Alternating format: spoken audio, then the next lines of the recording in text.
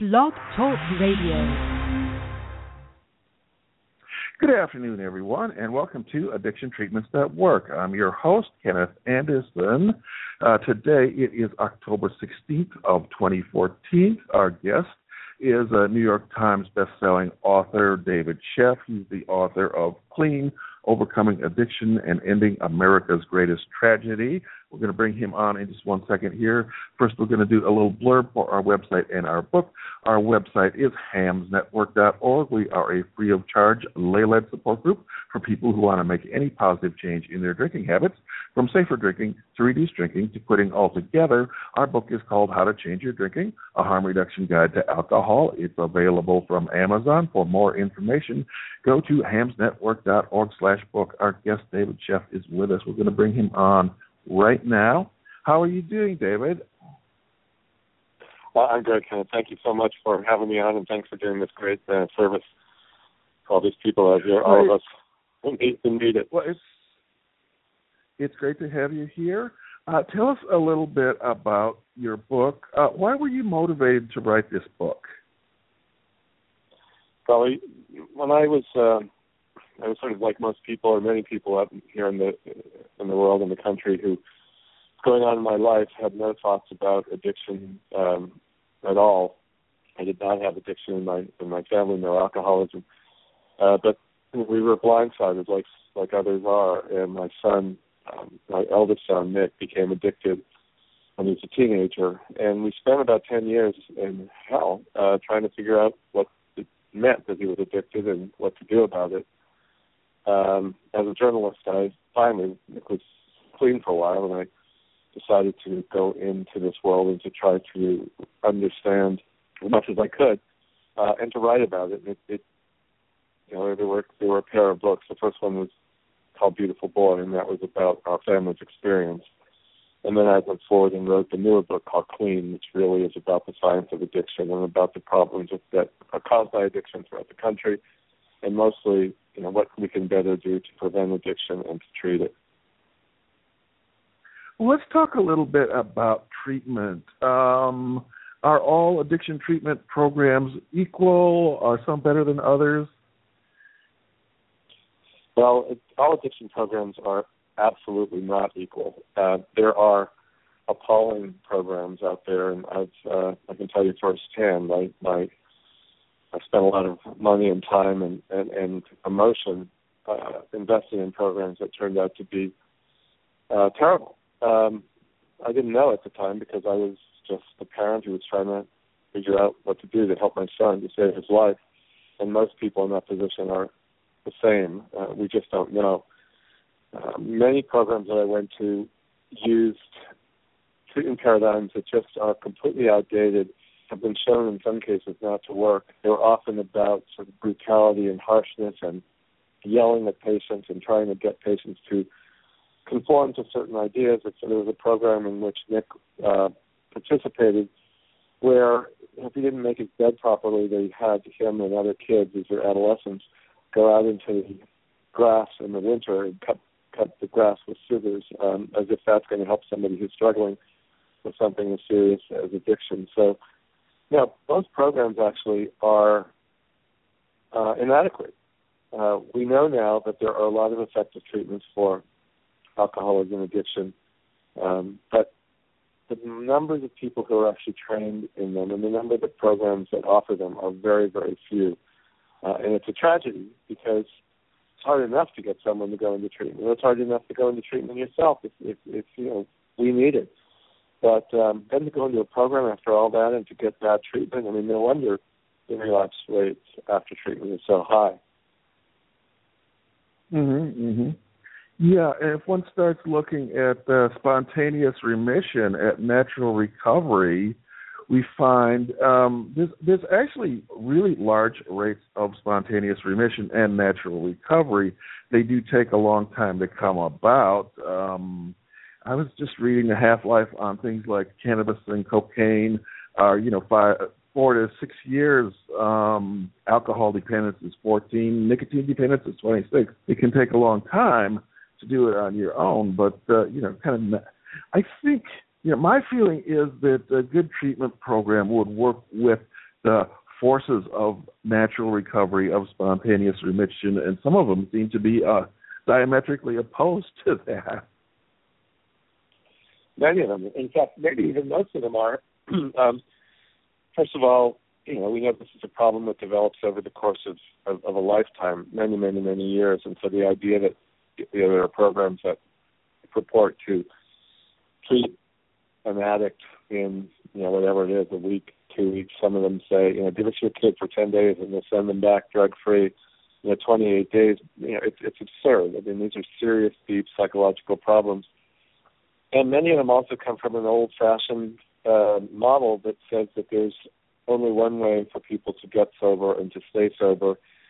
They reject any sort of harm reduction. Either you're clean or you're not clean. Many of them reject pharmacology, and we know there's a lot of research that shows that there are certain kinds of addiction medications that help people get sober and stay sober.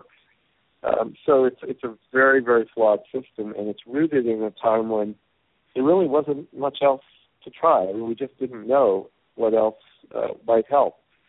We did not have the knowledge of the brain, the neurological system, the impacts of addiction on the neurological system, and we didn't have this arsenal of proven treatments that actually do work. And this understanding, as you say, that sometimes things evolve on their own, and how we can encourage that, and how we can minimize the chance of relapse, and how we can bolster a person not only in terms of their specific likelihood of relapsing, but also bolster a person when we look at their whole life and we understand what their vulnerabilities are and what might lead to relapse. Because oftentimes, of course, we have a very simplistic view that we think that people who are using just want to get high, but we also now know that most people who become seriously addicted have other problems. They have psychological disorders. They have learning difficulties. They've suffered traumas, and drugs turn out to be for them a way to get some relief, which of course we all know doesn't work over time, but it does work at the moment sometimes. Mm-hmm, mm-hmm. Well, one of the really promising things I've seen in New York City and New York State in particular is they're now teaching a lot about overdose prevention and naloxone, Narcan in the rehab programs. Many of the rehab programs have introduced this, and since relapse is common after treatment, it's important to keep people alive so that they don't die. It's true, and it's amazing to me that people resist that there is so much resistance among certain, kinds of people, and certainly certain kinds of more conservative politicians. This idea that if you have medications that could save someone's life, you're actually encouraging them to use. The idea that, if you're going to overdose on heroin, and, we can stop that, is going to stop you from encouraging you to use. I mean, that's absurd. That's a complete misunderstanding of what it means to be an addict. And of course, we want to save people's lives in any way that we can. And that's one of the promising steps forward throughout the country, that naloxone, Narcan is being made available. In fact, now it's going to be available I actually tried to get some recently because I'm hanging out with a lot of people who are using, and I wanted to be prepared in case I ever am in a situation where someone is overdosing on an opiate, until I had someone give me a prescription to get some naloxone, to get an injector, but it was going to cost $875. So obviously not very practical for most people. But now there are new forms that are being available. It's going to be available to anyone at a pharmacy. Instructions on how to use it by a pharmacist, and relatively cheap. I think it's going to be about $40 for one injector. Mm-hmm, mm-hmm. Well, I know in New York City, most of the needle exchange programs, if not all of them, they will do Narcan training. They will give you a Narcan kit for free. I've been trained. I have my kit. It didn't cost me anything. So, yeah, I have Narcan in my backpack. I carry it with me everywhere I go. That's great. Well, I plan on doing that too. I guess I haven't found the right place to go yet. Yeah, check with the exchanges, the needle exchanges, or the harm reduction therapy center, perhaps. That's probably the where they're doing the trainings, because I think it's available the same thing in California, as far as I know. That's great. Well, I will. Yeah, there are. I actually have been to some needle exchanges in the Bay Area, and unfortunately, they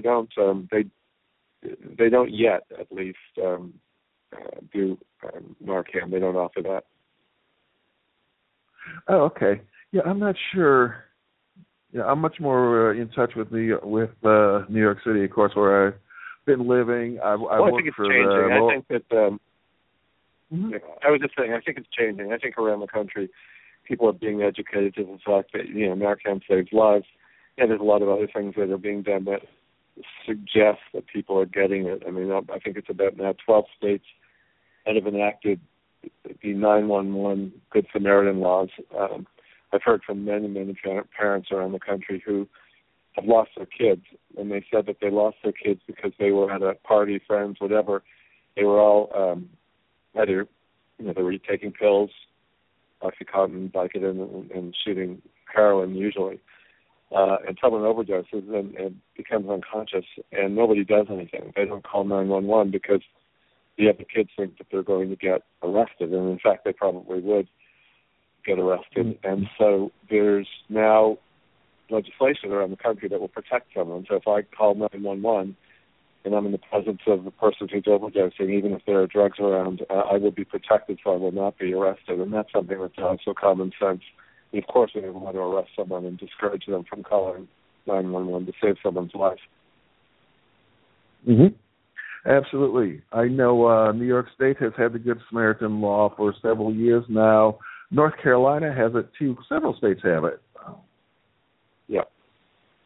Yeah, there are about 7 now, including the District of Columbia, but there are people, in many of these states that don't have them, lobbying for them now.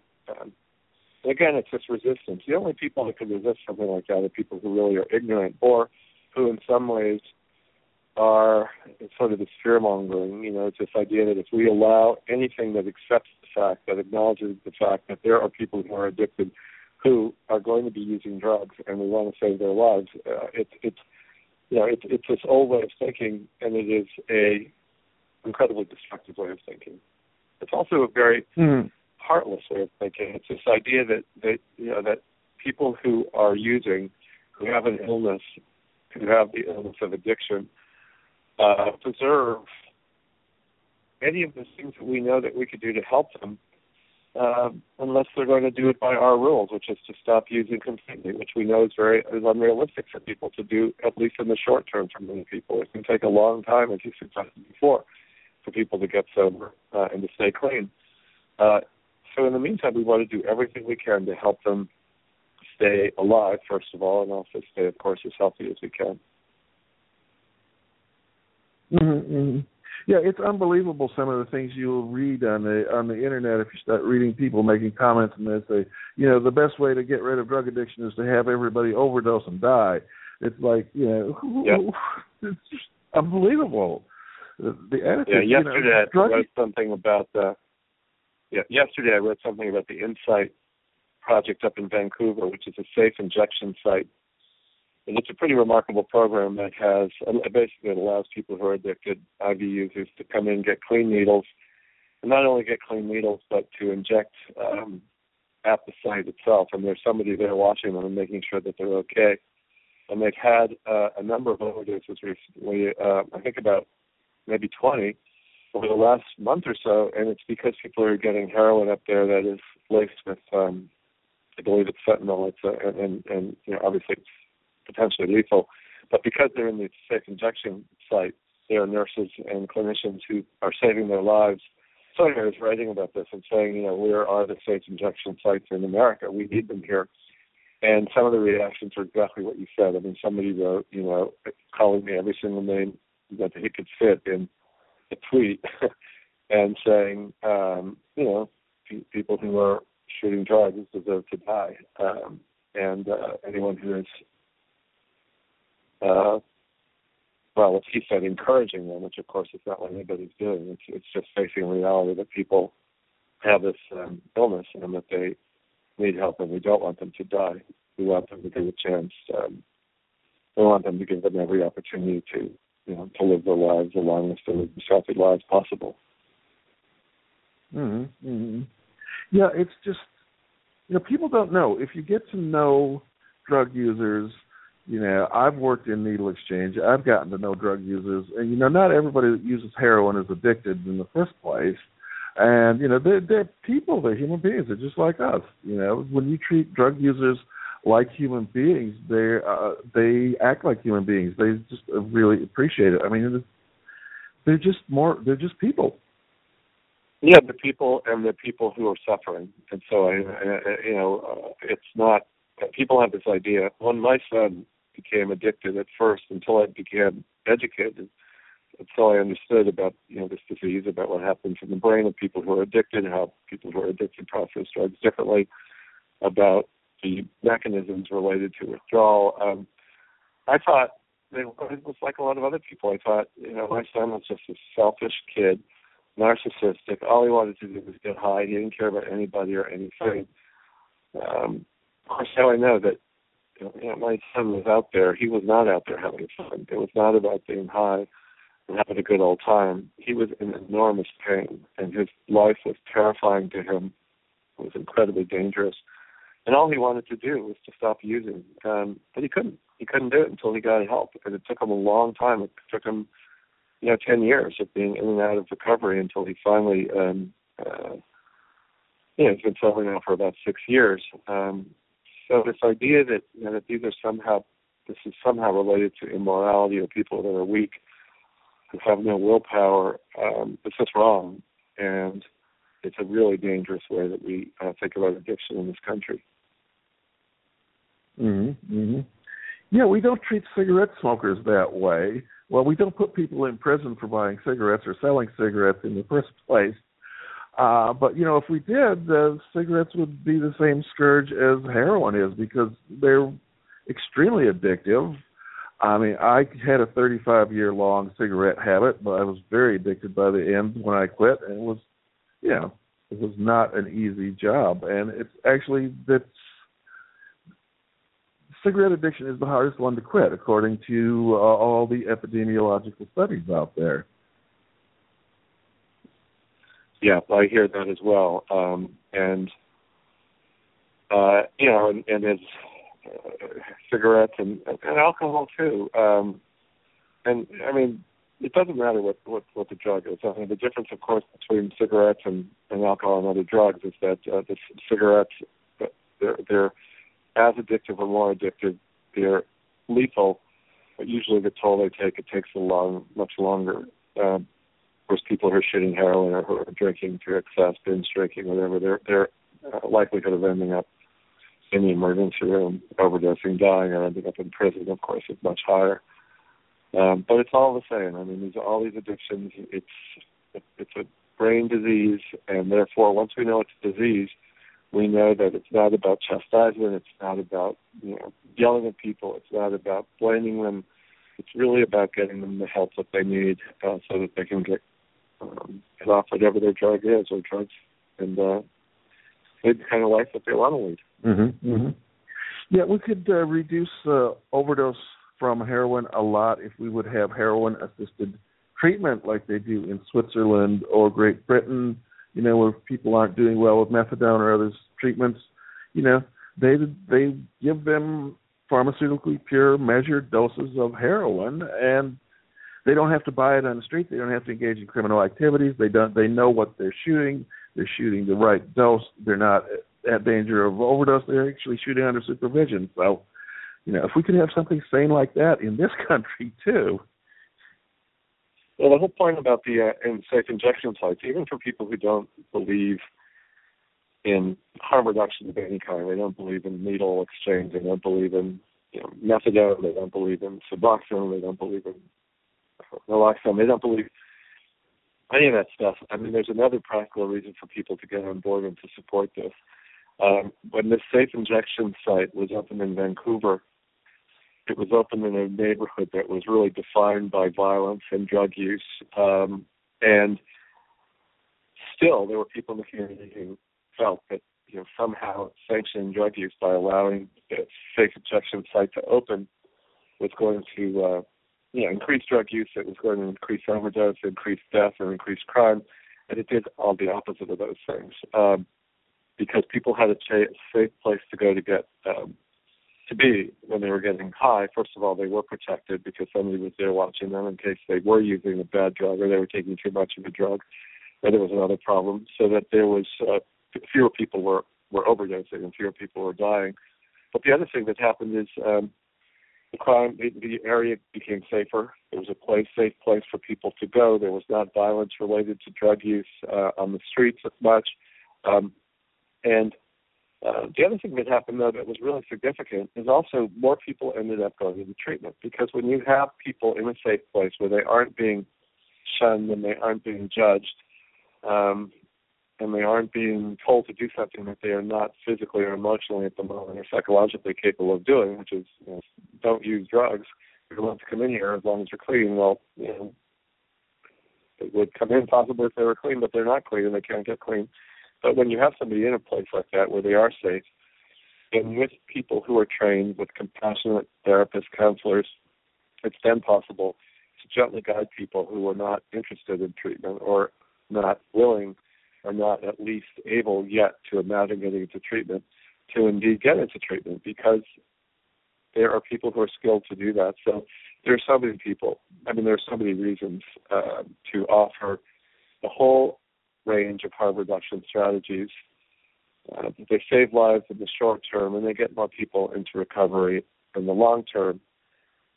So as I say, you sort of don't have to be like this compassionate, person who even understands or cares about this stuff to support this. You only have to have a sense that, if we want safer cities, if we want to save money on health care, we don't want as many people in the emergency room, we don't want as much crime, criminal justice system. All these policies and all these practices, the more that we offer, the better we're going to do, not just for people who are addicted, not just for their families, but for the culture overall, the society overall. Yeah, Insight actually has a good setup, because I know they have the safe injection and the needle exchange on the first floor, and then the upper floor is the treatment. So if people decide they want treatment, they can just go upstairs. That's right. That's pretty great. And there's nothing like that in this country. No, there's nothing like that. But I do know from working in needle exchange that a lot of people that would not engage in services, because they were accepted in the needle exchanges, and most of them have a drop-in space where they can hang out and talk. And after a while, people would decide, hey, maybe I want to make a change, and people would ask me about treatment. They would ask, about buprenorphine, about methadone, or about abstinence-based treatments. And, they weren't asking anybody else about that. That's right. And also, even without a safe injection site, needle exchange, people do have a safe place to go, and we do have people to go to ask for help. And I've been at needle exchange programs and methadone clinics as well. It's not just about giving someone a clean needle or a dose of methadone. It's about being there to help people with whatever they need. Sometimes it's with housing, sometimes it's with other healthcare issues. People have physical illnesses still, or they've got abscesses, infections, whatever it is. It's a support. It's a safety net for people who are on the fringes because of their addiction, to help them in many, many, many ways. It's not only about either staying clean or about staying safe with clean needles. Mm-hmm. Yeah, a lot of the exchanges have user groups where people can, talk about where they're at with their drug use. They can talk about whatever they want to say. They're not going to be, shamed and told that, you're not clean, so you shouldn't talk. If they, they can talk about anything. They can talk about being safer, about if they want to cut back, if they want to stop using. Everybody is, we meet them where they are at. Right. That's exactly right. It's I guess the hopeful news is that everything is changing very, very slowly, way too slowly, but it is changing. People understand now more and more that addiction is a disease. They understand that there's not one way to treat people who are addicted. They understand that harm reduction is part of treatment of treatment of this disease. The stigma is enormous still, but it is evaporating slowly. One of the ways that this is changing, unfortunately, is because there's a grassroots movement around the country of people who are affected by this disease. And unfortunately, the reason that many of these people are so involved, is so angry and so determined to change things is because they have lost someone they love to addiction, overdose. Mostly, in fact, parents. I go around the country, I meet these parents who've lost their kids, and they are enraged. And rather than hiding in shame the way that it's happened often in the past, is they've come out and organized other parents and other people in the communities that are affected, and they are starting organizations. They're lobbying politicians. They are raising money for research to make treatment available to people. They're lobbying for some of the kinds of legislation that we talked about before, the 911 laws to make Narcan available. Things are changing, but in the meantime, people are dying. A person is dying every 19 minutes just because of the overdose on prescription medications and opiates. Overall, 112,000 people a day. 112,000 people a year are dying because of addiction, and it's the number 3 killer in America, and yet it's a problem that people in this country don't want to talk about. Yeah, if people want to look in our archive, we've had interviews with people from a few of these groups. We've interviewed GRASP, that's Grief Recovery After Substance Passing. We interviewed Denise Cullen from GRASP. We also interviewed Moms United to End the War on Drugs. So these are some really good grassroots movements here that are really fighting to make some changes. Yep. So there is hope. There's more and more support for ending the war on drugs, which of course does so much harm that it's inconceivable. It's not just the harm, the amount of money that's been spent, but it really is related to a lot of the lives that have been lost and continue to be lost. There's more and more support for sane laws around marijuana, so we're not going to be criminalizing people who have a health-related problem. And so, strategy is prevailing, but things are still to change.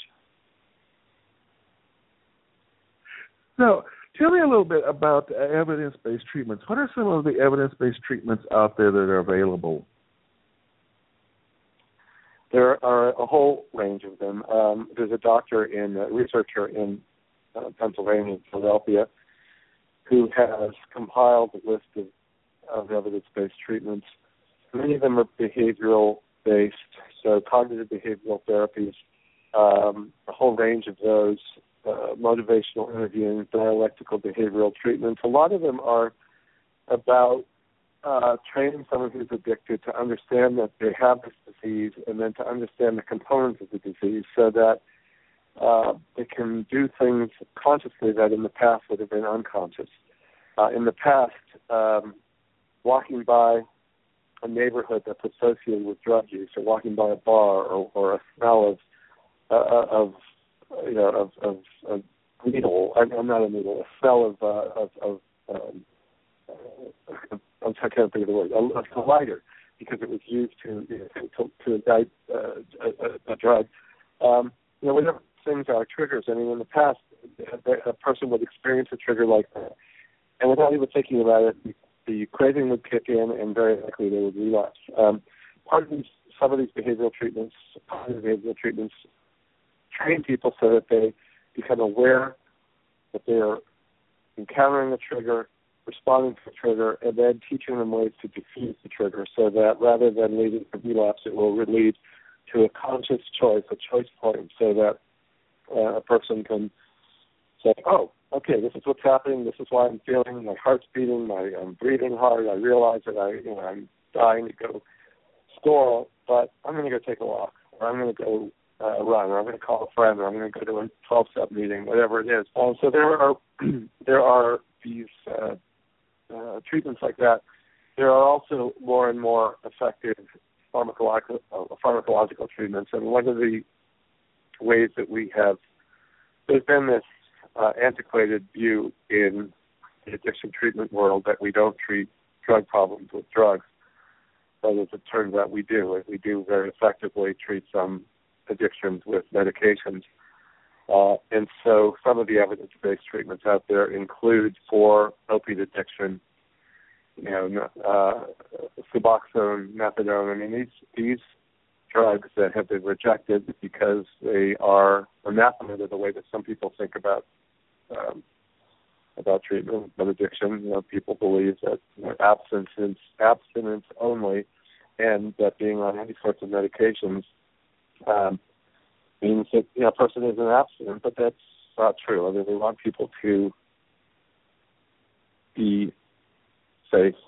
We want them to be healthy. We want them to be able to go forward in rebuilding their lives. And so, whatever it takes. I mean, methadone, I've been to methadone clinics. Methadone clinics, first of all, save lives. Second of all, they allow people to rebuild their lives and oftentimes to embrace different forms of treatment, more and different kinds of treatment, and also to deal with other problems that they might have, whether they're practical problems in relationships, being self-supporting, housing, and also psychological problems. People who are addicted often have bipolar disorder, schizophrenia, depression, anxiety disorders. So these medications are enormously helpful for many addicts.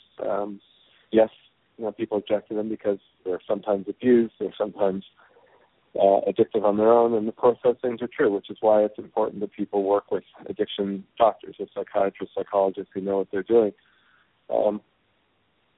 There are different kinds of group therapies that are effective. There are a lot of individual therapies that are effective. Part of the way of treating addiction is recognizing the fact that most addicts are not using, their only problem isn't their drug or drugs of choice, but there are a range of other problems that if we don't address as well, we're not going to address their addiction. If you have a person who's got severe depression, and they're using as a way to medicate for their depression, and they've done that for the course of many, many years, often since they were teenagers, they've never known what it likes. They don't even know that they have depression, never mind, what they've done is every time these feelings that become overwhelming to them hit, their way of dealing with it is to get high. So you get someone sober, you get them off drugs for the first time maybe ever or in years or whatever, and then suddenly they're sober, and with this promise, okay, you're sober, you're going to feel great, your life's going to be perfect, it's everything you want. Well, that's not exactly what happens. In fact, that's definitely not what happens, because what happens in a case like that, someone's clean for a minute, and suddenly this depression that they've been pushing aside hits. And, that's often why people relapse. So we also have to recognize that addictions don't exist in a vacuum, and many people, if not most people, have to be treated for whatever else is going on. So if a person does have addiction and depression, we need to treat their depression as well, and have to be done simultaneously. So part of the evidence-based approach to treating addiction is to realize that addiction usually is it does co-occur with other problems, and sometimes they are psychological disorders, and sometimes there are other problems. People who are living in incredibly violent, dangerous neighborhoods are much more likely to relapse. So part of evidence-based treatment is to be able to treat people's environments as well, to get them social supports if they need it, to get them counseling if they need it. If they're living in a home with dysfunction, to get family counseling. If there's a home where there's violence, we have to protect people who are in that situation, children. So, there's a lot we can do. And the tragedy is that we are doing it. In so few cases are we actually giving people the treatment that they need. Mm-hmm. Mm-hmm.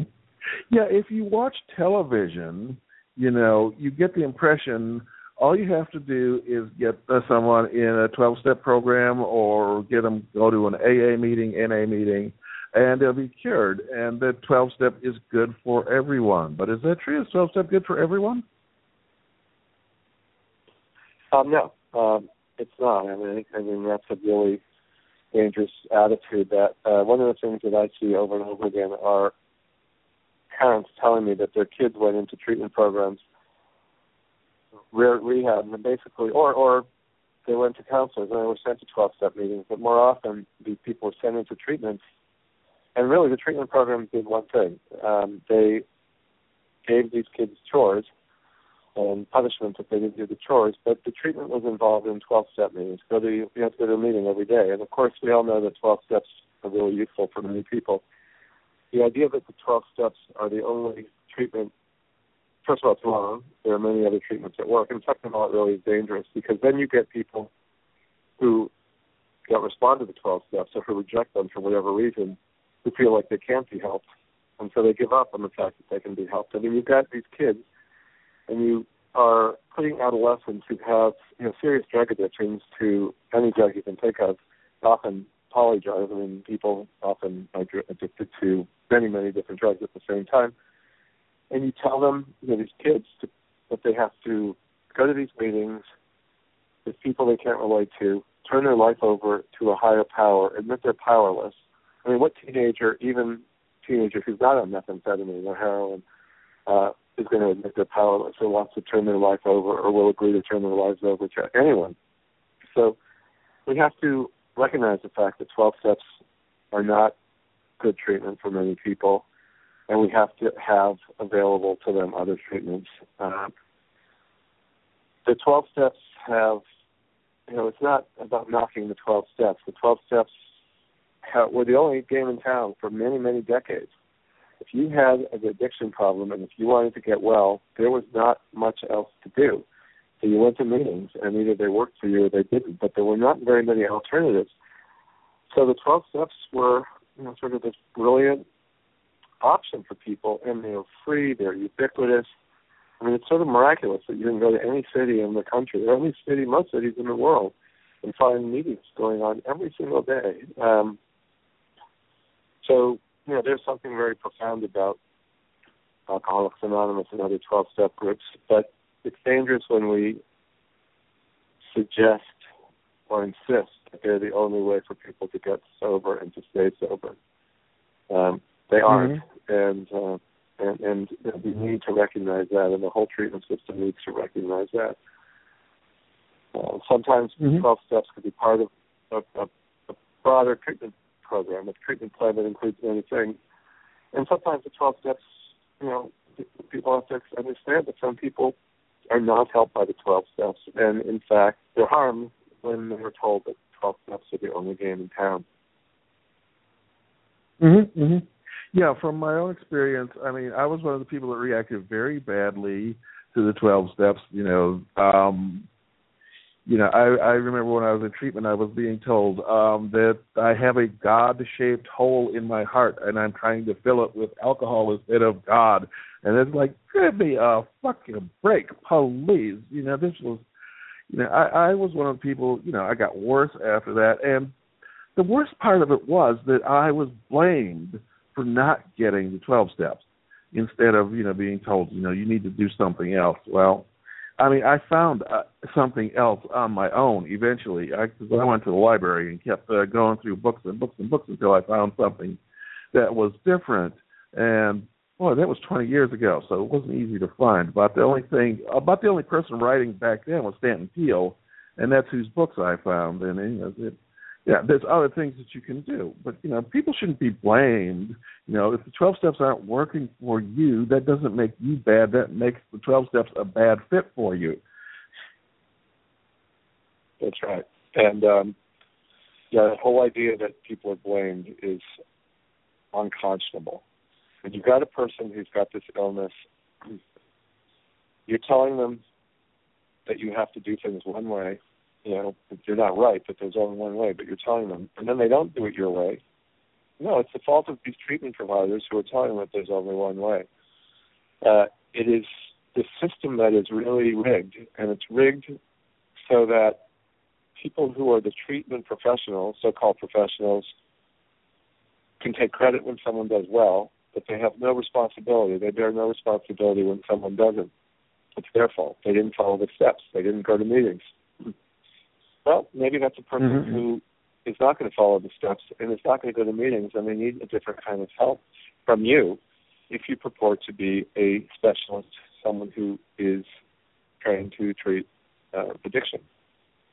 So blaming the patient, blaming the victim is common, but it is unconscionable.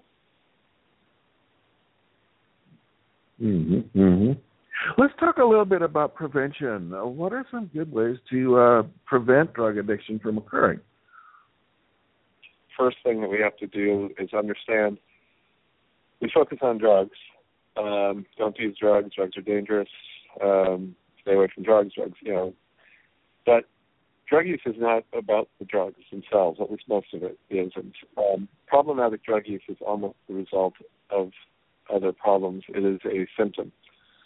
So I think that if we're ever going to actually be effective preventing drug use, we have to recognize that. And we have to recognize that scolding people, locking them up, threatening them, punishing them isn't going to help. What we need to do is understand, what is it that is causing a particular individual to use. Is it stress? I mean, we know that there's all this research that shows that stress in a person's life is tied to the likelihood that they're going to use drugs in the first place and to become addicted. So what is stressing somebody out? There's normal stresses that everyone encounters, but then there are stresses that are toxic and that overwhelm. And some people can tolerate certain kinds of stresses and that others can't. So we have to recognize the fact that, what's causing someone to use? If someone have depression, are they using because they're trying to medicate for their depression? Bipolar disorder. Are they living in a situation where the stress is overwhelming and drugs or alcohol appear to be a way out, at least for the moment? So unless we start to recognize the reasons people use and to treat them, we're not going to get anywhere. So if we understand that this person is living in a situation that is dangerous, and so they're using, or they're likely to use, telling them no is not going to help. What we have to do is figure out how we can get them a safe place to live. If they're living in a family, if a person is living in a family where there's a lot of discord, where parents are arguing all the time, where children are put in the middle of warring parents, those kids are much more likely to use drugs. Makes sense. They're living in an incredibly stressful environment. It's like living in a war zone for them. So getting high is a way to get out of it. So what we want to do is help that family recognize that there's a problem and get help for that problem, with family therapy, with parent effectiveness training, whatever it is. If we deal with the problems that are causing drug use, then we're going to be successful preventing drug use. And until we do that, we're not going to be any more successful than we've been for the last several decades, where we've been trying all these antiquated prevention strategies that just don't work.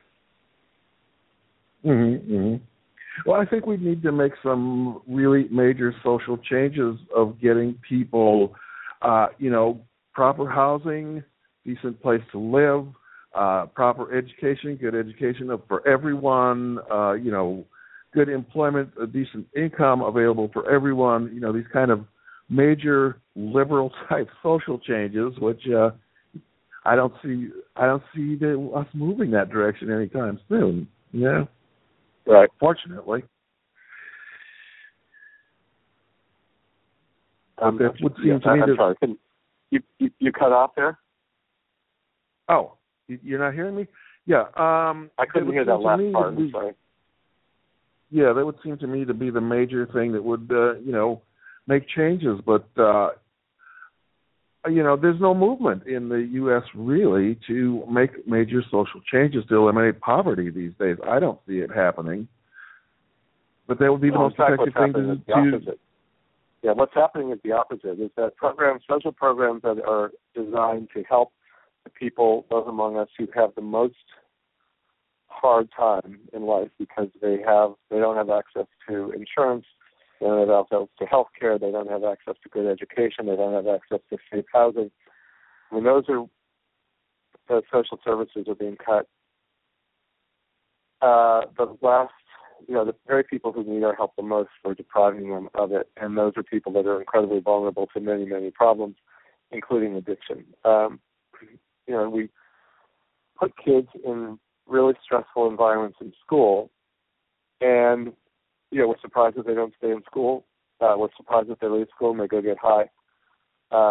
If, on the other hand, there are experiments going on in cities. There's some in San Francisco I visited where they have really conscientious efforts that are being supported by the city itself and also other organizations throughout the city, private and public, to make schools really safe, welcoming, to offer not just the 3 R's, but also psychological support, places where kids can go and not only be safe and not only get at the beginnings, at least, of an education, but also if they're dealing with a problem at home, if there's been a loss in the home, someone has died, there's a divorce, there's other violence, there's other addiction in the home. There's places in these schools where kids are helped by trained counselors, and there's a whole climate that is created in these schools that, helping someone get psychological help, it's not about weakness, it's not about telling on a friend, it's about caring about someone that you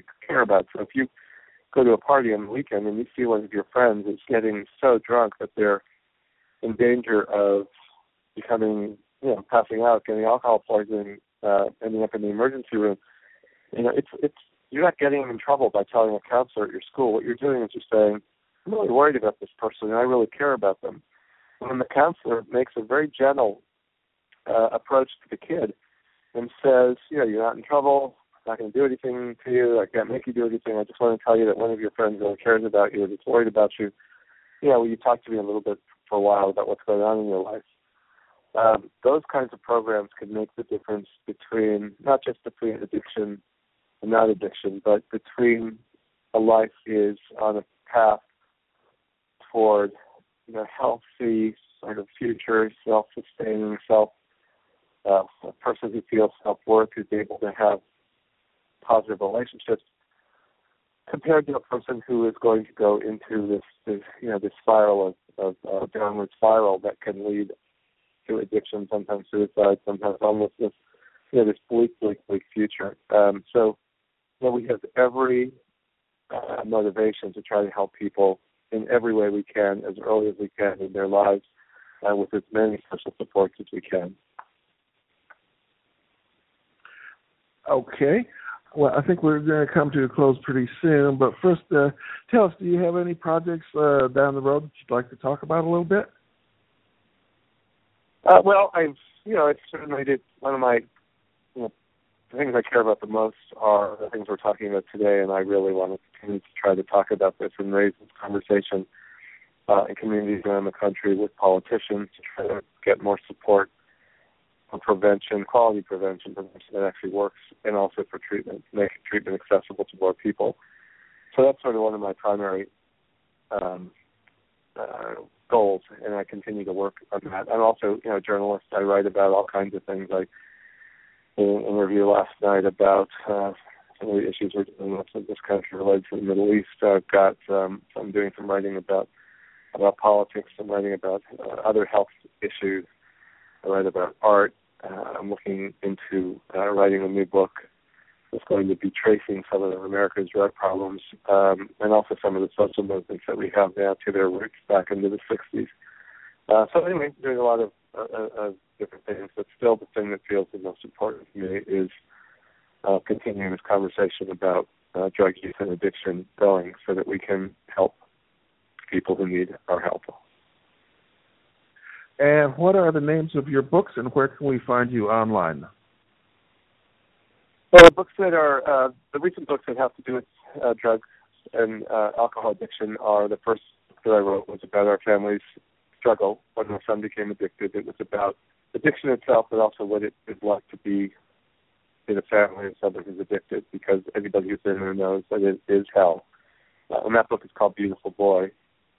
And then the book that I wrote afterward, which is about how we can help people who are addicted in this country and help our nation overall deal with the problem related to drug use and addiction. That book is called Clean, Overcoming Addiction and Ending America's Greatest Tragedy. And both of those books are available, I think, in bookstores, on Amazon, I have links to all this on my website, which is davidsheff.com. I'm on Twitter, David_Sheff. And, every place that one of the great things about being involved in this world, not anything I ever planned, but because I was sort of dragged into it when, I learned about addiction the hard way when my son became addicted, is I realized that there's an incredible community of people who are struggling with this disease and who are also, because of that struggle, are very, very open, are very committed, are very compassionate, all about supporting one another so people don't have to hide in the shadows and be isolated, that we can all support one another. So anyways, I'm grateful that, that you're doing this show and that there's a place for people to come and get more information and to continue, thinking through what they want to do, how they want to deal with this. So, Ken, thank you. Well, thank you very much for being our guest this afternoon, David Sheff. And everyone, we will be back with another show in 2 weeks because next week is the big harm reduction conference in Baltimore. I'll be presenting. Our presentations will be online afterwards, but we'll see you all again in 2 weeks. So thank you, everyone, and goodbye. Thank you so much.